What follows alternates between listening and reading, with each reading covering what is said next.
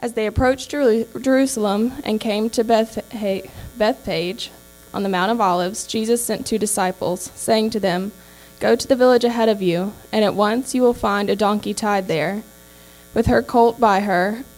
Untie them and bring them to me.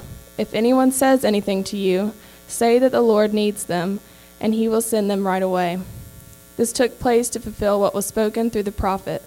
"Say to daughter Zion, see, your king comes to you, gentle and riding on a donkey, and on a colt the foal of a donkey." The disciples went and did as Jesus had instructed them. They brought the donkey and the colt and placed their cloaks on them for Jesus to sit on. A very large crowd spread their cloaks on the road, while others cut branches from the trees and spread them on the road. The crowds that went ahead of him and those that followed shouted, "Hosanna to the Son of David! Blessed is he who comes in the name of the Lord! Hosanna in the highest heaven!" When Jesus entered Jerusalem, the whole city was stirred and asked, "Who is this?" The crowds answered, "This is Jesus, the prophet from Nazareth in Galilee." Let's thank Ellen.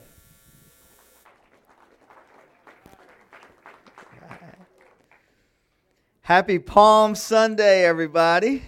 Yeah. This is a great Sunday. It's a celebration Sunday.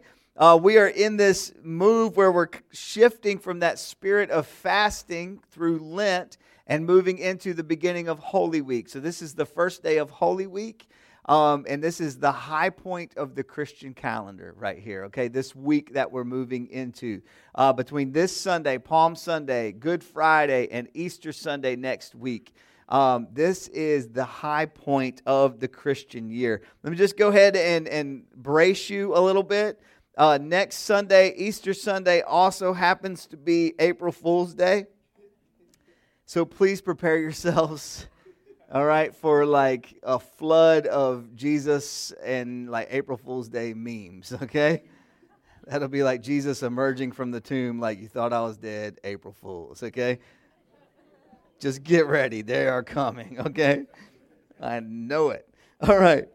So we are in this celebration day of Palm Sunday where we join in that spirit of worship, that spirit of praise that we saw in that passage that Ellen just read, as people are welcoming Jesus into Jerusalem as the long-awaited Messiah, as the rightful king. And this act of them laying these palm branches, there's all kind of historical significance to this. And it's this symbolism in their culture of recognizing that he is the deliverer. He's the one they've been waiting for. Like the great heroes of old who've overthrown empires and rescued the Jewish people. And that's who they see Jesus to be. And they're celebrating that about Jesus. And we lean into that with them and we join in that song of praise. That one verse that stands out to me so much in that passage is verse 10. When it says this, "The whole city was stirred and asked, 'Who is this? Who is this?'" That just hits me, and I want that to be, my prayer is that is a description of what ends up happening in our town here. I want that to be the spirit of what is moving in our community, that there's this sense of stirring. That the whole community is stirred and is forced to ask the question and wrestle with the question, who is this? Who is this? And then that answer back, this is Jesus from Nazareth. This is Jesus. Actually, the series that we're going to do right after Easter, we're going to do a 3-week series where we're partnering up with 50 other churches in the Triangle, a series called Explore God. And that's the first question that we're going to wrestle with. Who is Jesus? That's a great opportunity if you have friends that are wrestling with that question to bring them and as we unpack that together, okay? So just be aware that that's coming as well. Who is Jesus? That is my prayer, that this whole community would be stirred and would be forced to wrestle with that question. That is a life-changing question. It's a pivotal question. And so this day begins in this sense of celebration and this sense of joy. But it's puzzling, isn't it, when we look at how quickly the story turns from this day of joy, that then as we begin to move into Holy Week, we can see that by Good Friday, We are mourning the death of Jesus. This tragic event where Jesus is crucified on a cross. He's put to death by the Roman Empire. This execution that was reserved for these insurgent type figures to send a message to anyone who saw it. Don't even think about following this person. Don't even think about leading some kind of uprising against the Roman government, because this is exactly what's going to happen to you. And this brutal, cruel form of punishment that was perfectly designed to be excruciating in its pain. In fact, that word excruciating comes from the word the cross. That's how it enters into our language, is from the Latin word of the cross. Excruciating, crux. In this designed form of punishment to shut down any other uprising in its wake. How do we get from the joy of Palm Sunday to that moment? Together as a church family, we're gonna observe Good Friday. We're going to mourn the death of Jesus together. We're going to celebrate his sacrifice in the way that brings salvation to us at the Forest Theater, 5 p.m. this Friday. Would love to have you be a part of that. We're joining in with several other churches in the community to worship together as a family together and to observe that.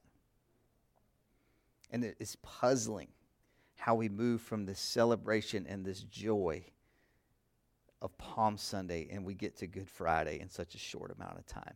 But as we take a closer look at this moment of Palm Sunday, then we can begin to see the seeds of how we get there so quickly.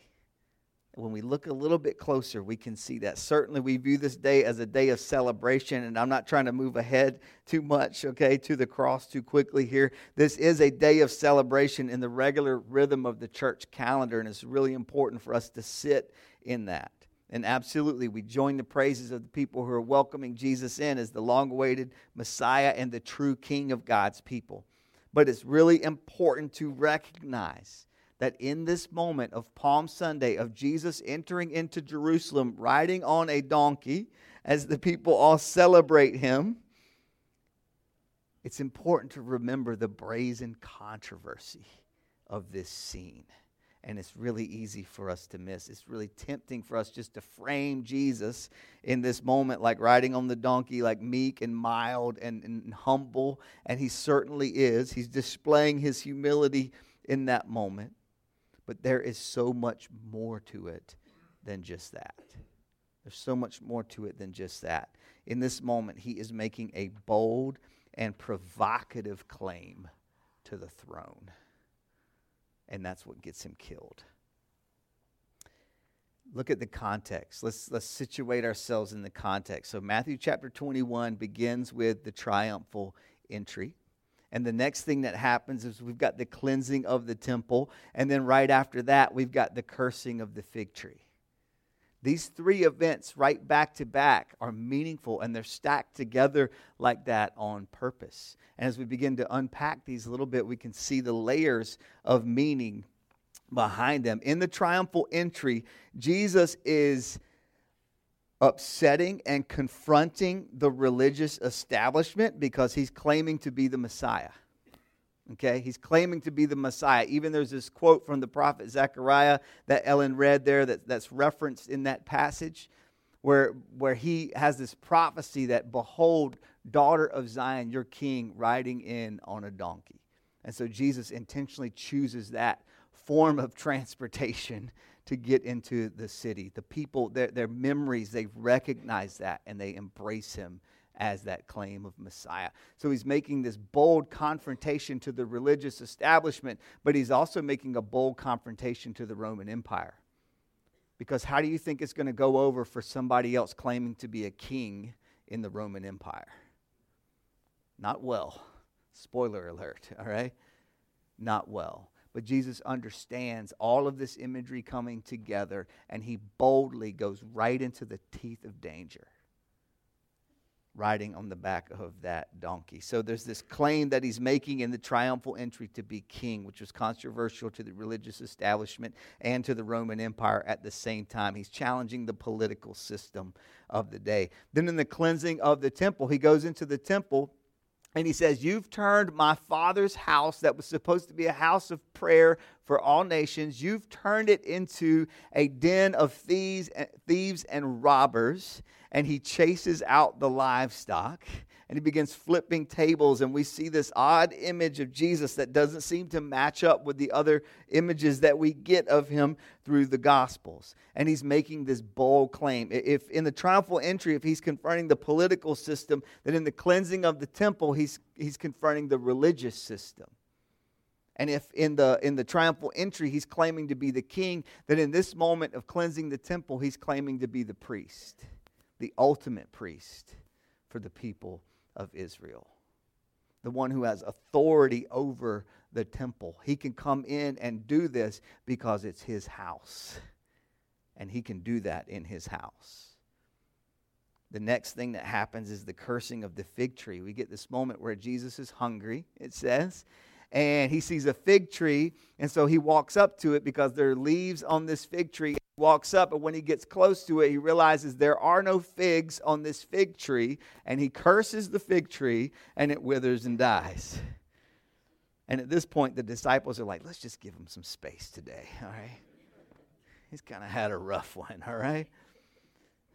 What is the deal with this story? Why would Jesus do that? Like, I kind of picture Jesus as a bit of a tree hugger type. You know what I mean? Like, care for the trees, Jesus. That's not cool.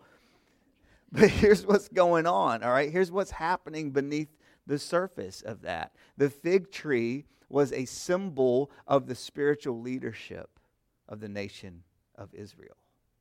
There was this nationalistic symbolism attached to the fig tree, specifically the spiritual authority and leadership. That was a part of the symbolism. And for Jesus to curse this fig tree was a very controversial thing for him to do. And why does he curse it? Not just because he's hungry and he's in a bad mood. Because the tree has leaves on it. And it's the season for bearing the fig. It's a season where it should be bearing the fruit. And it's got all of the signs of having fruit because the leaves are in bloom. And so he goes up to it and he examines closely. And even though from a distance that tree is saying, I am full of fruit, look at these leaves. When he gets up close, there's no fruit on the branches. And Jesus is saying, this is what the religious leadership is like. This is what the spiritual leadership of my people is like. You've got all the signs of life, but when I get up close, there is no fruit. And he curses the fig tree, and it withers and dies. That's chapter 21. That's a pretty intense chapter. All right, that's the beginning of Holy Week. That's us moving into Holy Week. Can you see how we're making our way quickly to Good Friday? When he's making all of these controversial moves, he's confronting the political system. He's confronting the religious system. He's even confronting some of their ideas of nationalism and patriotism. He's confronting the religious and spiritual leadership and saying, you've got the signs of it, and you're putting up this front, but when I look closely, there's nothing on the branches, and I'm hungry. I'm hungry. And you've left me feeling hungry. Then we move into Matthew chapter 22. This is interesting to me because in Matthew chapter 22, we get the greatest commandment. This moment when Jesus is confronted by the religious leaders. They're looking for a way to trap him because of everything that's happened in chapter 21. It's all mounting up and building. So now they're looking for a way to trap Jesus so that they can get rid of Jesus. And so they come to him with this spiritual trap and like this question that's meant to trick. And they say, Jesus, what is, you wise teacher, what is the greatest commandment of all? And what they're trying to do is for Jesus to emphasize one commandment, which then they'll claim he's de-emphasizing the others. And they're going to find some way to trap Jesus in his words, no matter what answer he gives. Have you ever been in a situation like that? Where you're like, I don't think it matters what I say right now, because you're going that direction if I go over here. So that's where Jesus was. They had him in this moment where they had him trapped and they had him cornered. And Jesus doesn't choose one of the 10 commandments, which is what they were expecting him to do. Instead, he says, here's the greatest commandment. Love the Lord your God with all your heart, mind, soul, and strength. And the second is like it and can't be cut away from it. Love your neighbor as yourself. And then he makes this statement. All of the law and the prophets hang on these 2 commands. In Jesus' day and time, that phrase, the law and the prophets, is a phrase that's meant to say, look, all of the scriptures, everything that God has spoken, everything that God has revealed and said to us and commanded of us, the law and the prophets. And he says the whole thing hangs on these 2 commands. Take those 2 out and everything else falls apart. Seems like cheating because they asked him for 1 and Jesus gives them 2. Right? It's like he's Jesus. He can get away with it. But there's more than that.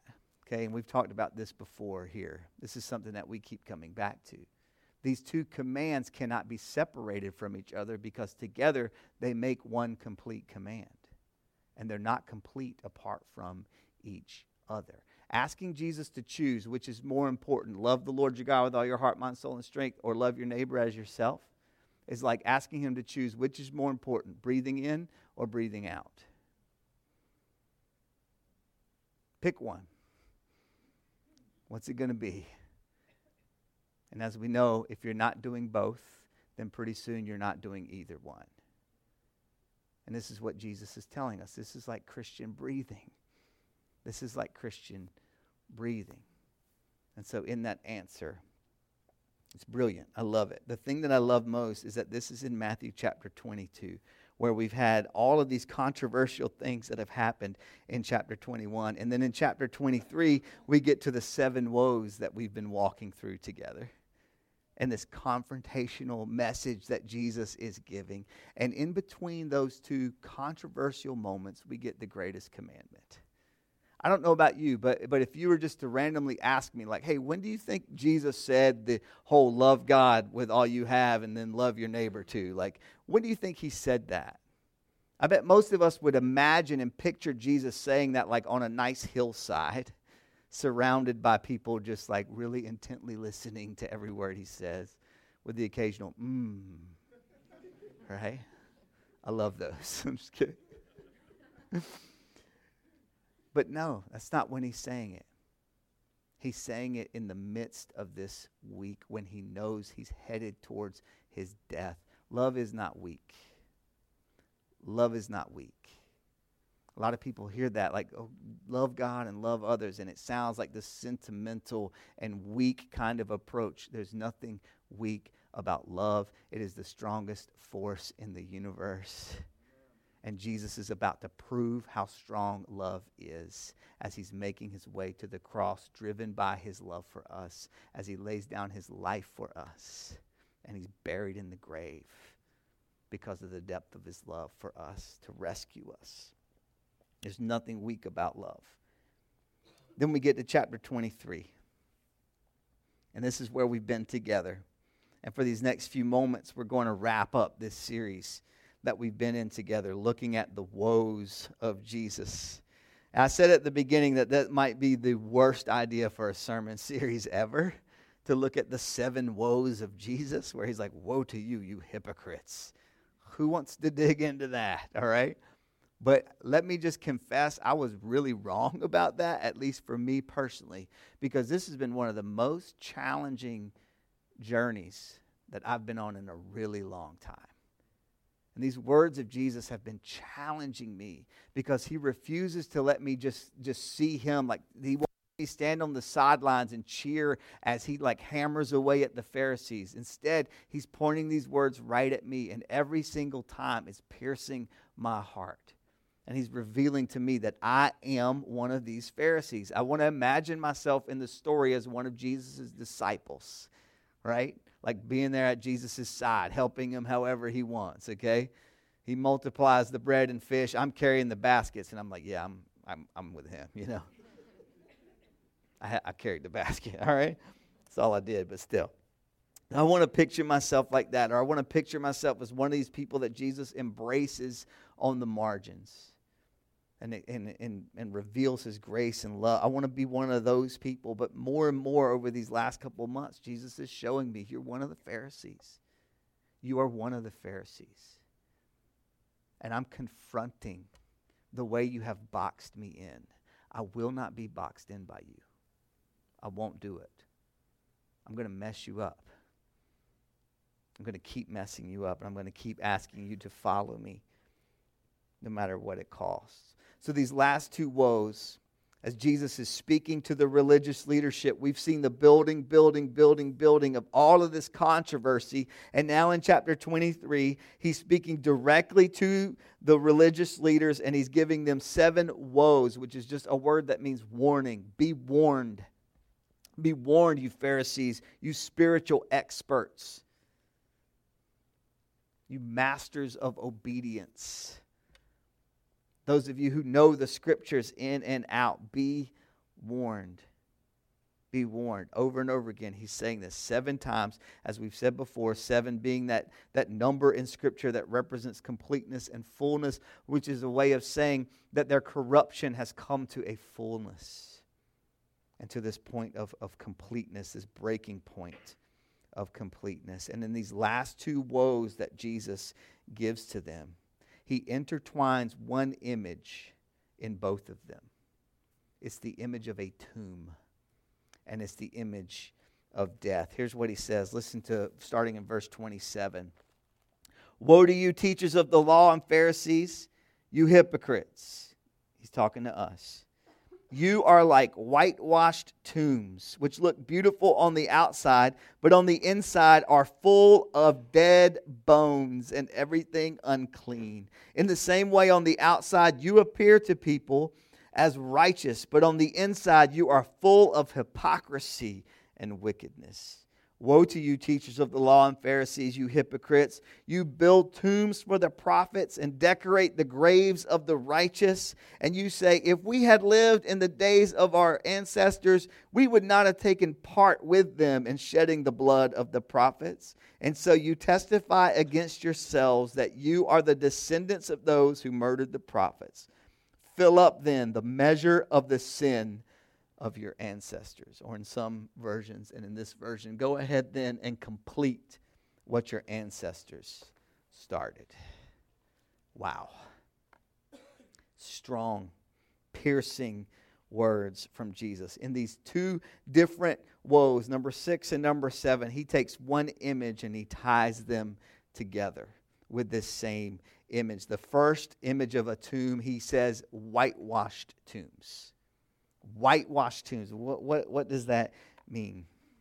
Jesus is incredibly creative with his imagery. So we can imagine as he's saying this, like this painted tomb that's like painted like brightness, right? And it seems like it's freshened up, and yet it hides the signs of death underneath and within. But it's not only a creative image that Jesus is using, it's a timely image. Because here's the thing about whitewashed tombs. In the Jewish culture, you were not allowed to touch a dead body at all. If you touched a dead body, then you were unclean for 7 days. And it means you couldn't participate in worship for that time period. And so you had to avoid touching dead bodies. If you did, then you're unclean. Okay?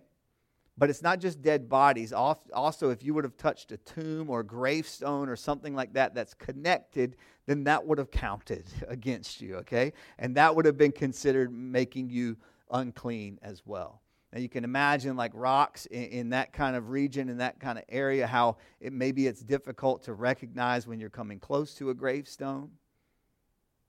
It's difficult to recognize that, especially a lot of the gravestones would have been along the pathways and along the road. And especially at a time like Passover, which is when this passage is taking place. It's when this story is happening. During the time of Passover, pilgrims from all over would make their way into Jerusalem. That's why there was such a massive crowd welcoming Jesus when he comes in on Palm Sunday. They're not all from Jerusalem. They're from the surrounding areas, and they've made the pilgrimage in to be there for Passover. And the city is packed. It's packed because of that.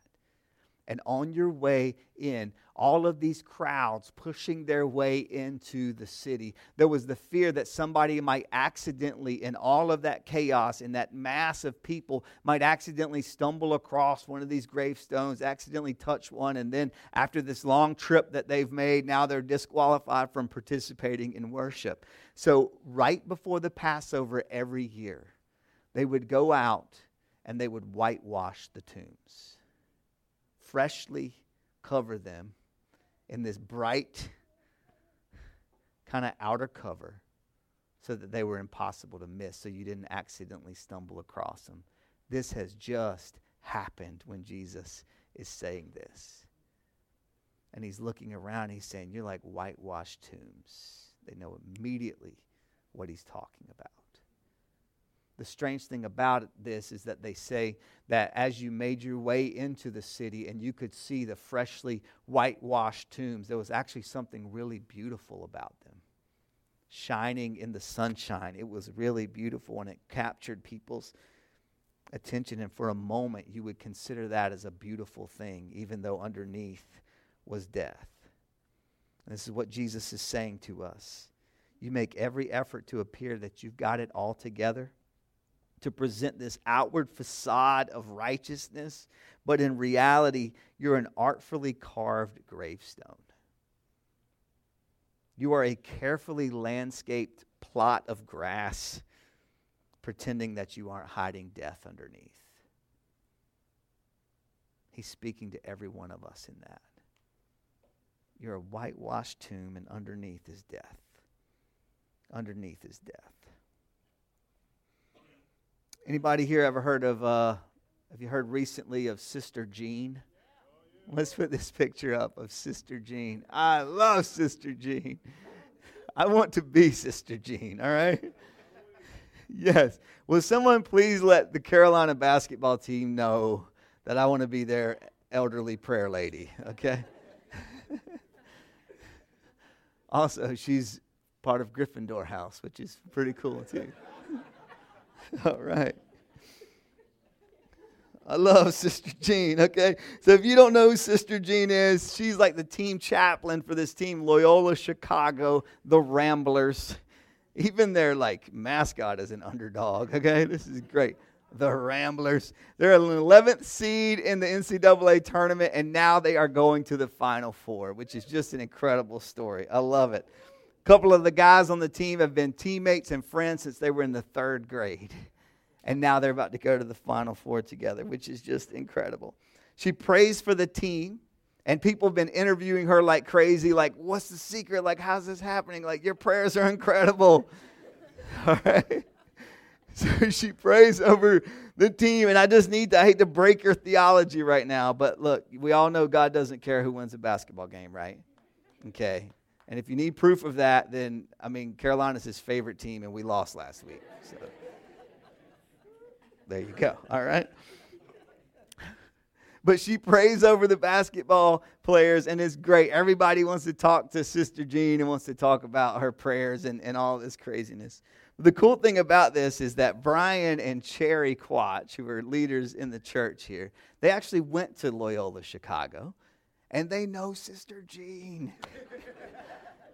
And I'm like, Brian, did Sister Jean ever pray over you? And he's like, yeah, she prayed over me during finals week one time. I'm like, you probably got an A. And the next time we play basketball, you're on my team, all right? Awesome. But here's the great thing about it. Sister Jean is like completely in the spotlight right now for these few moments. But the cool thing is what Brian and Cherry are saying about her. Like, oh, man, here's who she is. Here's what she did. Like, everybody on campus knows her as this person who's willing to pray at any moment with anybody. Like, everybody on campus knows her. Like, she goes to the events, and she's always there. She's this presence that's there, and this humble presence praying over people, lifting people's spirits. She lives in one of the dorms, which is great, right? Keep it down, okay?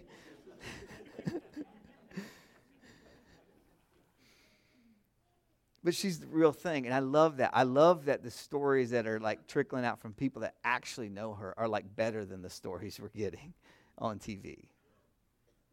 It's better than what we're hearing on TV. So many times it's the opposite. Like once you look more deeply into somebody who seems to be shining on the surface, you look a little more deeply and you're really disappointed in what you find. You start to look closely and the story starts to cave in. They shine in the sunlight like the whitewashed tombs, but when you get close, when you start to dig beneath the surface, then you're actually appalled at what's underneath. I don't want to be one of those stories. I don't want you to be one of those stories. There's a great spiritual mystic, a Christian mystic named Richard Foster, who says this: what we need right now in this moment is not talented people or famous people or culturally attractive people. What we need in this moment are deep people. We need deep people. We want to be the kind of people that when they start to dig beneath the surface, they're surprised at how deep it goes.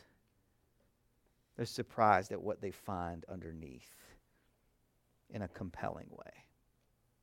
This is what Jesus is speaking directly to them.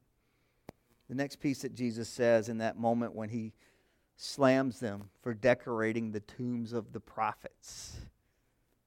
And yet if they lived in that day, they would have done just like their ancestors did and put these prophets to death. These prophets that are revered and held up in their history. And he's like, but you killed them. You love them. You celebrate them, but you killed them. And when they showed up speaking the words of God, you weren't humbled by it, you were offended by it, and you were angered by it, and you put them to death. You're as bad as your ancestors. Actually, you're worse, because you're about to put to death in a matter of days the one that all the prophets were talking about. The one who is the fulfillment of every promise that any of those prophets ever made. You're about to put him to death. You're going to fill up to fullness the measure of anything that they did. Go ahead and finish the job that your ancestors started. Piercing words from Jesus. It's interesting as Jesus says these woes. Woe to you, woe to you, woe to you. Can't you just feel like the offense in the Pharisees building up and the anger and the frustration? Who does he think he is talking like this?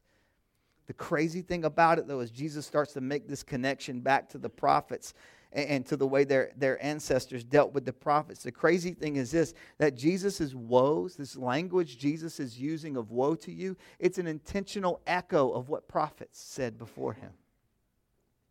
It's intentional. These people who claim to know the Scriptures in and out, they don't even recognize the Scriptures as they're being spoken to them. And Jesus is saying, look, this is what the prophets have always been saying. He's building, and now he's culminating in this final woe and warning that he gives to them. That if they lived back then, they wouldn't have listened to the prophets because they're not listening to him now. They don't even recognize the words of the prophets. This language it's like this rhetorical device that the prophets used. Ezekiel used it. Woe to you, he said. Jeremiah used it. Isaiah used it. Nahum used it. Hosea used it. Habakkuk used it. Amos used it. Micah. Even the wisdom writers of the Proverbs and Ecclesiastes and Lamentations, even the poets of the Psalms use this same language. And they say, if we would have been there back then, we would have listened. No, you wouldn't, because you're not listening now. I'm saying the same thing, and you're not listening now. Instead of making the connection and recognizing that Jesus sounded just like the prophets that they claimed to revere, they wrote him off as a rebel that they needed to bring into line. If they truly honored the prophets, then they would have been humbled by Jesus' words. But since they only honored themselves, they were offended and they were angered by it. And so are we. So are we. There's a lady named Jackie Smith in Memphis, Tennessee. Our friend Janine Simmons saw her when Janine went to visit Memphis and visited the memorial at the Lorraine Motel. The Lorraine Motel is the place where Martin Luther King Jr. was assassinated on April 4th, 1968. The 50th anniversary of that is a week and a half from now, by the way. And as a church, we're going to participate in observing that with a group that's going to walk from Silent Sam across the street to what is Peace and Justice Plaza. And we're going to observe that, and we're going to remember that at 6:01, 50 years ago, April 4th, 1968, Dr. King was murdered, assassinated. Jackie Smith is this lady who used to actually live in the Lorraine Motel. She worked there, but she also lived there, and she was forced out of it in 1988 when they decided to turn it into a museum. And so from that day until now, she has protested across the street from the museum every day. Right there, it's 29 years, 247 days. And this was a few months back that she's protested that. And what's her protest? Stop worshiping the past, start living the dream. Take the money that you're pouring into this museum and use it to do what Dr. King told us to do. That's her protest. She's an African American woman who sees that because of the money that's being poured into that museum and the tax value of the property going up around it, that many of the people, African American people who have lived there for years and years and years, have been now forced out of that community right next to a place that's supposed to be a civil rights museum. Now, here's my confession. I'm deeply conflicted about this image because I absolutely think that we should have spaces set aside to remember people like Dr. King and what he stood for. And confession, when Janine was telling me about her, my first reaction was to be offended. You can't do that. That's honoring Dr. King. You can't do that. You can't do, and I was offended. But as I begin to work through that conflict, and I begin to read a little bit more about who she is and what she's about, it makes me wonder if I'm not doing what she says on that sign. Stop worshiping the past and start living the dream. I don't know what to make of that. But that conflict is challenging to me. I know this. I say that I look up to the revolutionaries. These people in history that I really admire and I really look up to. Dr. King is one of those people.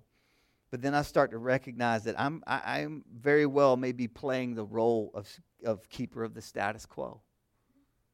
Like I imagine that I would be marching with him, but what am I doing right now? Am I still part of the opposition? If I can't speak up against racism when it costs me, then I certainly could not sit down to integrate a lunch counter.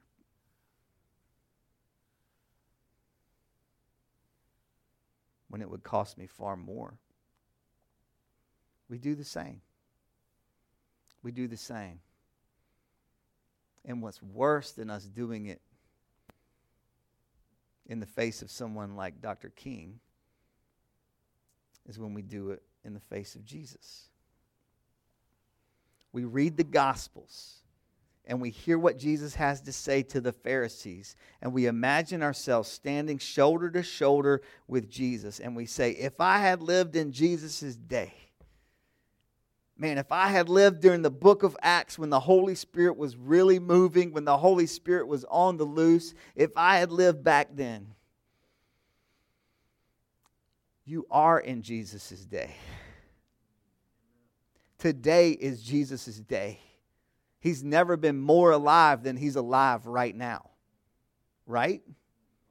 As Christians, we stake everything on that truth. He's resurrected from the dead. He's alive. This is Jesus' day. This is his time. This is his town. And you are his people. And we live in the Spirit's day. This is the day of the Holy Spirit. Is he dead? No. Did he leave? No. He's never been more powerful than he is right now.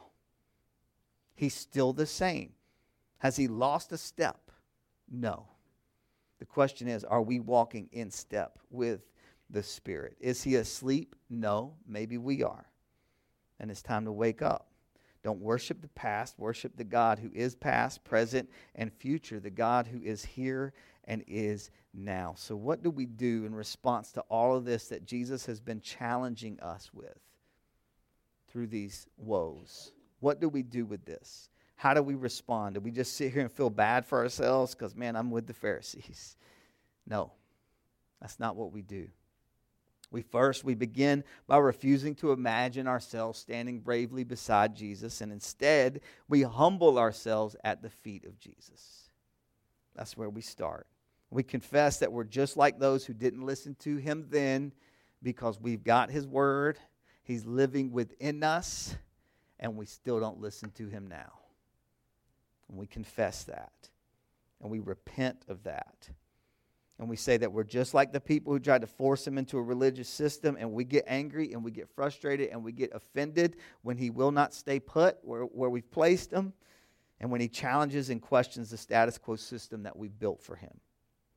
We ask for his forgiveness in that, and we repent. And we lay down our palm branches at his feet, and we say, you are the King. And we surrender ourselves to your reign. We confess and we admit and we repent and we embrace the bad news that Jesus is calling out the dead bones that are hiding underneath our beautifully decorated tombs.